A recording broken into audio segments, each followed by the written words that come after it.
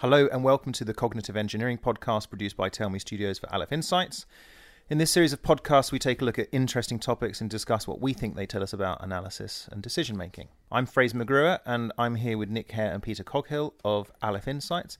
And this week we're taking a look at the recent purchase of Yahoo by US telecoms giant Verizon for $4.8 billion US.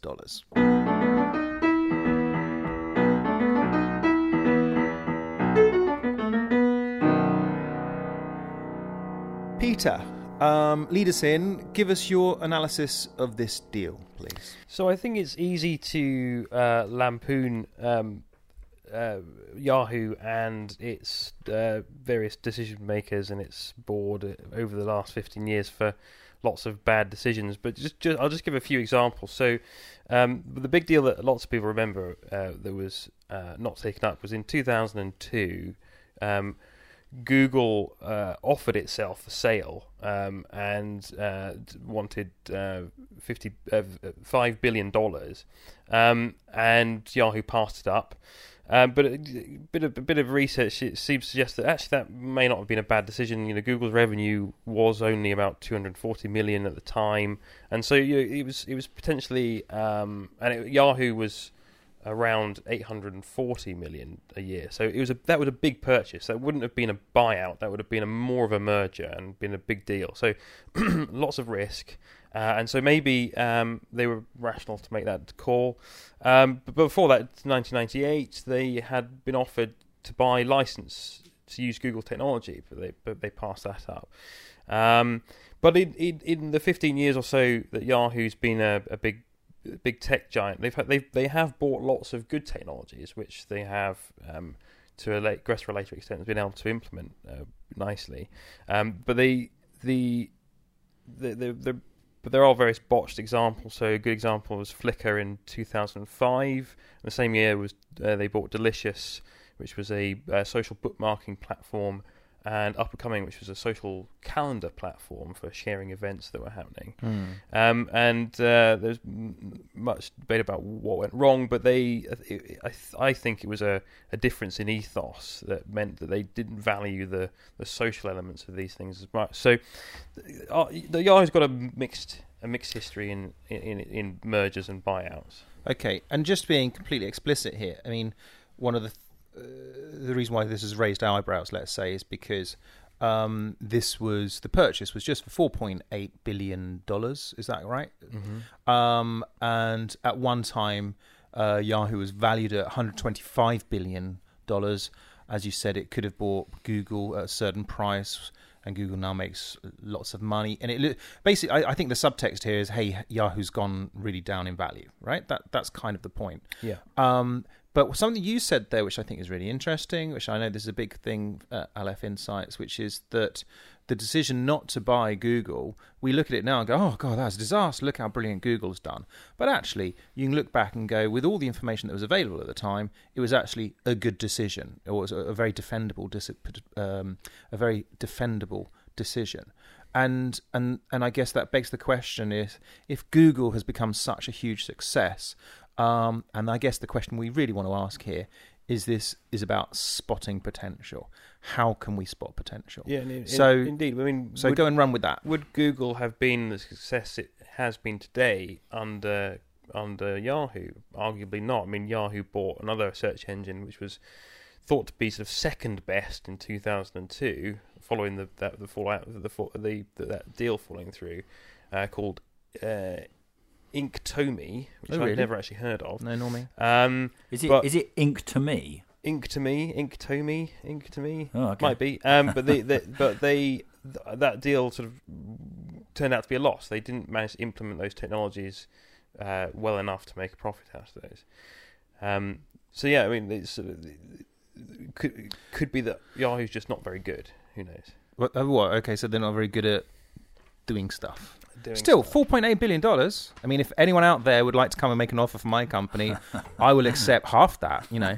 So, I think which is a deal. This is, you know, the holy grail, isn't it, for you know, venture capitalists and people who are thinking about startups and people who go on Dragon's Den, is how do we know whether this idea is going to succeed? So how do we know that we have? Obviously, you know, a lot of the valuation. You look at the ludicrous valuations, or superficially ludicrous valuations for some of these companies, which don't do anything. Like Twitter or Facebook or even Amazon, which I think may have moved into profit but has never made a profit. Which Amazon? Really? Yeah, and the enormous valuations are all obviously driven by the promise of future revenue. So the theory of valuation is that it's a combination of both expected revenue, now, well, it's a sort of net present value of future revenue. So you buy a share, you will one day get some profits from that share because the profits will be shared among the shareholders. You get a dividend out of it. That's the idea. But when you have companies which are loss making but still have enormous valuations, that has to be because there is an expectation that at some point they will find a way to monetize their brand value and their reach and their user assets, base and so on. Anyway, basically the holy grail is, can we find a company which is valued something smaller than it's actually worth, than it ought to be valued at? That's what you want as an investor, is to find that. And that's how stock markets work as well, right? Well, yeah, I mean, and so this is, I suppose, where I'm going is that there, so far no one's found it, because I mean, if they had done, we would everyone would be a millionaire. There is no one has successfully found. There are rules of thumb that people use. There are lots of things that VCs will look for. So for venture capitalists, when they're looking at a startup, often won't really look at the idea so much as look at the team, because actually most startups don't end up doing what they were set up to do. And actually, what you really want is good people who will be adaptable and will pivot whatever they're doing in the direction that the market wants them to do. For example, and there are it's quite easy to spot obviously bad ideas, but it's in the realm of the things that are all potentially winners. That's where this question becomes most important. Which should I buy this company? Should I invest in this share? And the evidence is that unless you're a wizard, you are not going to be able to outguess the market, right? So there is no evidence that any investors, so I'm thinking here of sort of stock market investors rather than the sort of early stage venture capitalist type investment, but there's no evidence that any investors can consistently beat the market. A lot of commentary about the way the stock market works kind of depends on the idea that there is. The shoeshine boy told me he was selling oil, so I made a fortune on it. Sort of stories, but actually, there's no evidence that some investment strategies are going to beat others. Which leads us to conclude that probably the market is pricing these things well, and that it doesn't matter if you've got something which is promising 1,000% reward. That is going to be much less likely to succeed than something which promises you a 10% reward. Okay, we're going to come on to Peter, but first, isn't there a strategy which maybe does work, which is actually what you're saying, which is researching fundamentals? No, because the point is that the point is that somebody else will have researched those fundamentals for you and me. Right? Let's assume we're not venture capitalists. Okay, so what I'm saying, so this is classic what Warren Buffett does. He sort of, he researches stuff himself. Or there's another investor who he will use sort of, stuff that's going on in actual life around him and sort of draw conclusions from that. That is not universally agreed that people like Warren Buffett are making money because they're fantastically astute, because they have such a big influence on the market anyway, that there may well be just a sort of circularity to that. They're able to make profits because people see them as and follow their lead. Okay. So there's not. So what all I'm saying is that you at home are not going to be able to sit down and be better on average at spotting winners. And that actually it doesn't matter whether you're investing in something early on or whether you're investing in it once it's a raging success. The probability of it succeeding is going to be priced in. Okay. Yeah. Peter? Just to pick that up, the market already has all the information available kind of in the price of any given stock. So we just invest in an index then? Yeah. I said, but where the Shoeshine Boy providing is giving you information that other people are not party to, so therefore you can adjust you can adjust the market value to factor in that new information that you received. I should point out why I've been talking about sort of you and me, non-venture capitalists, is that there is a market. Right, so where you have a market, you can assume, for all intents and purposes, that the market has priced in whatever information you think you're going to turn up through a Google search. However, the situation is different for particularly early stage venture capitalists who are looking at something for which there's no market. There's when you've got a company that doesn't really exist yet, you can't put it up for sale. We're talking about these things before they hit the market. And there it does become an issue, of looking at fundamentals, looking at all the usual things, doing the market research. But there are still, inherent technological constraints, particularly when it comes to new innovative technologies.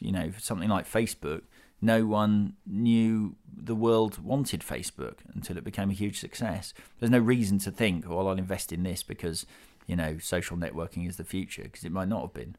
Okay, so look, we're halfway through our podcast.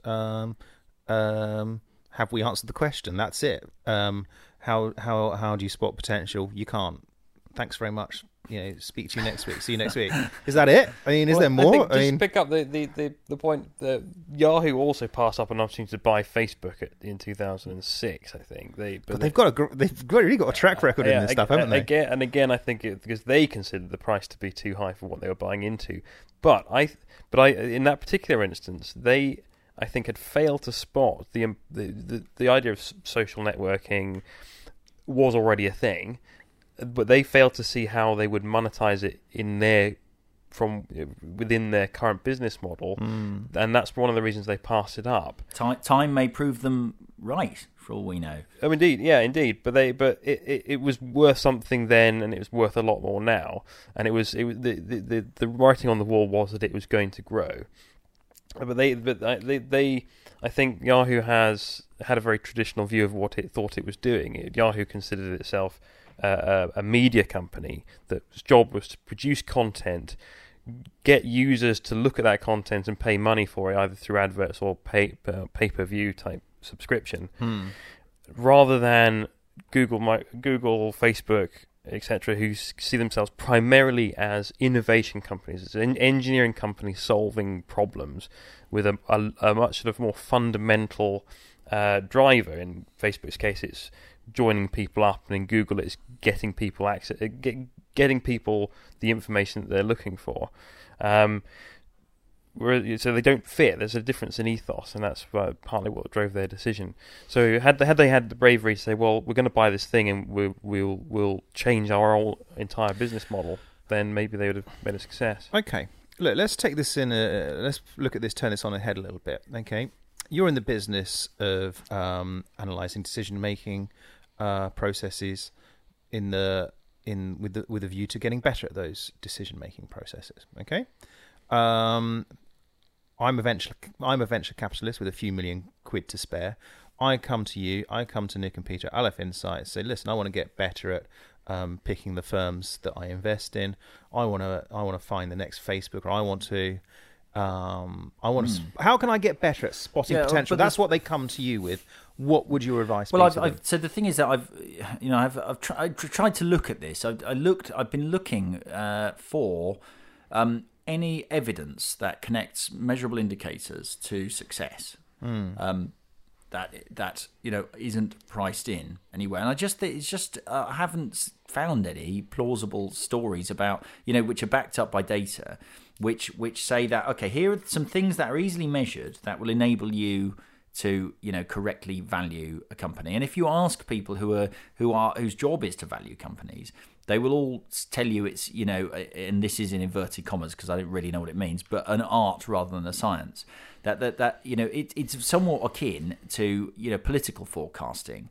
Trying to say whether a particular thing will succeed is just very, very hard because the system is complex. A startup is going to be subject to a huge amount of forces, both internal political ones, external market ones, technological ones, that are going to affect whether or not it succeeds. And there's just there is no simple model that you can apply to sort of consistently to consistently pick the winners and give up on the losers. So it is the kinds of the strategy that VCs use is probably a good one, which is to invest in lots of things and be interested in your average return. Okay. And not the job your job is not to be able to say this company has got it made, it's going to succeed, and that one isn't, but simply to say, look, these we've got these 25 startups. All of them are telling a story which is kind of plausible. There's not much we can do really to refine our estimate of how successful they're going to be. So we'll invest a bit in all of them. I like this because this is I can feel a new career beckoning for me as a venture capitalist. Because this is very much the Fraser School of decision making, which is like, this is complicated. Let's just do this. Take a guess. I like that, and thank you for validating that for me. Peter, you wanted to say something? Yeah, the decisions related to whether or not to invest in something are not really distinct from any other kind of decision. So, if you are capable of processing more information, do that. Get more and more information. Perhaps consider not letting the market price anchor you in any way. So try and formulate your own market price without considering what the real market price is, and then if it's different, which it probably will be, try and consider why that is. Do you know more about the company than perhaps the average marketeer does, or do you know less? And then that may provide you with an insight that you wouldn't otherwise have got. Okay. We're pretty close. I think we sort of, kind of got to this, really. I want to wrap up. Anything extra you want to say, Nick, Peter? Okay, shaking of heads. I've got a question for you. What Yahoo was founded in 1994. What does it stand for? Because the letters actually mean something. Are you sure it's not a backronym? What's a backronym? That someone has now looked at it and go, actually, this is what it means. Yeah. Yeah, and they kind of make up an acronym in Yeah, it might do actually. There are examples of that, aren't there? I can't bring one to mind. I know people make up backronyms for words like some people believe that the word posh comes from port out, starboard home. I thought that was the case. No, it absolutely does not. No, but for some reason, inventing acronyms is very popular among amateur etymologists, but they're almost always wrong. So we need further research on this. This one is, I found it on the internet. So I mean, it must be true then. Did you use Yahoo's search engine to do that? Have they got one anymore? I don't know. They must have. Yahoo stands for Yet Another Hierarchically Organized Oracle. What do we think? So we could take a vote on that. Whether we think this is accurate that it was founded with that. What do you think? Well, that would fit with the original search technologies were based around experts making a big category structure of websites that you could browse around, much the same way that AltaVista did, and they bought AltaVista in 2003. Yeah, that's so. You're leaning I'm towards very sceptical. I think they thought Yahoo. It's a very sort of 90s new sector, brightly coloured, exciting logo. Coffee shops, kind of indie music sort of thing, isn't it? And no doubt they then thought, well, let's invent an acronym that fits it. Okay, so you say backronym. What do you say? I like this new word, backronym. So you say backronym. What do you say? Yeah, I think that's apocryphal. That it was apocryphal. I think we need to do some research. It's a bit too obscure and a bit of a mouthful, really. It is. Do you know what I think might have happened though? Which is, it's a bit like I was listening to a program the other day about wimps. Yeah. Okay. In an astronomical sense. Yeah. Which is, I think that the people who at the time sort of just somewhere between an acronym and a backronym, where they wanted something snappy, they wanted something, so they kind of manipulated it so that it. What does it stand for? WIMPs. So it's something like it's to do with dark matter, and it's something like weak, something matter. I don't know, but the thing about dark matter is that it's got. I wasn't quite prepared for this. The thing about dark matter is that one of the reasons why it's really difficult to spot is because it's dark. Is because it actually has a very God. I can't remember just why. Let's leave it at that. It's dark. It's really dark, so it's hard to see. Yeah, but also stuff goes through it. Like we've got dark matter right now going through our bodies, and we just don't know about it. It doesn't interact with our matter very much. Yeah, because it weakly influences stuff. Weakly influencing. Sounds like the beginning of WIMPs. Right, there we go. And there's another opposite. Weak interaction. Weakly, I think it's weakly particles. interacting matter particles. Right, exactly. And you can imagine these poor geeky scientists in a basement somewhere going, "Brilliant, we've come up with it." So that's what I think might have happened here in Yahoo. So anyway. All right, we'll stop there. I did want to make one little point, Go on. which I should have made earlier, so maybe you can weave it in somehow. But when I said that Facebook and Google are engineering companies, so they were all about innovation, they're all about fixing new problems, that gave them a certain tool set that Yahoo lacked, which is perhaps why they are stronger now than they were at the time, and they are the winners, as it were, in this race. But that's not to say that Google and Facebook were any better at reading the market than Yahoo. It's just that they had the right tools to deal with it when opportunities arose because they were innovators. Good. Okay, it's a good point. Although I'm always slightly wary that there seems to be a subtext often in your points, which is that it's the engineers are always right. You know, that it's God, if only the world would be a better place if we listened to the engineers. So we'll draw this to a conclusion there. But I think the answer was, can we spot potential? No, we can't. I think that's our conclusion. So we'll wrap up there. Thank you very much, chaps. I'm Fraser McGrewer.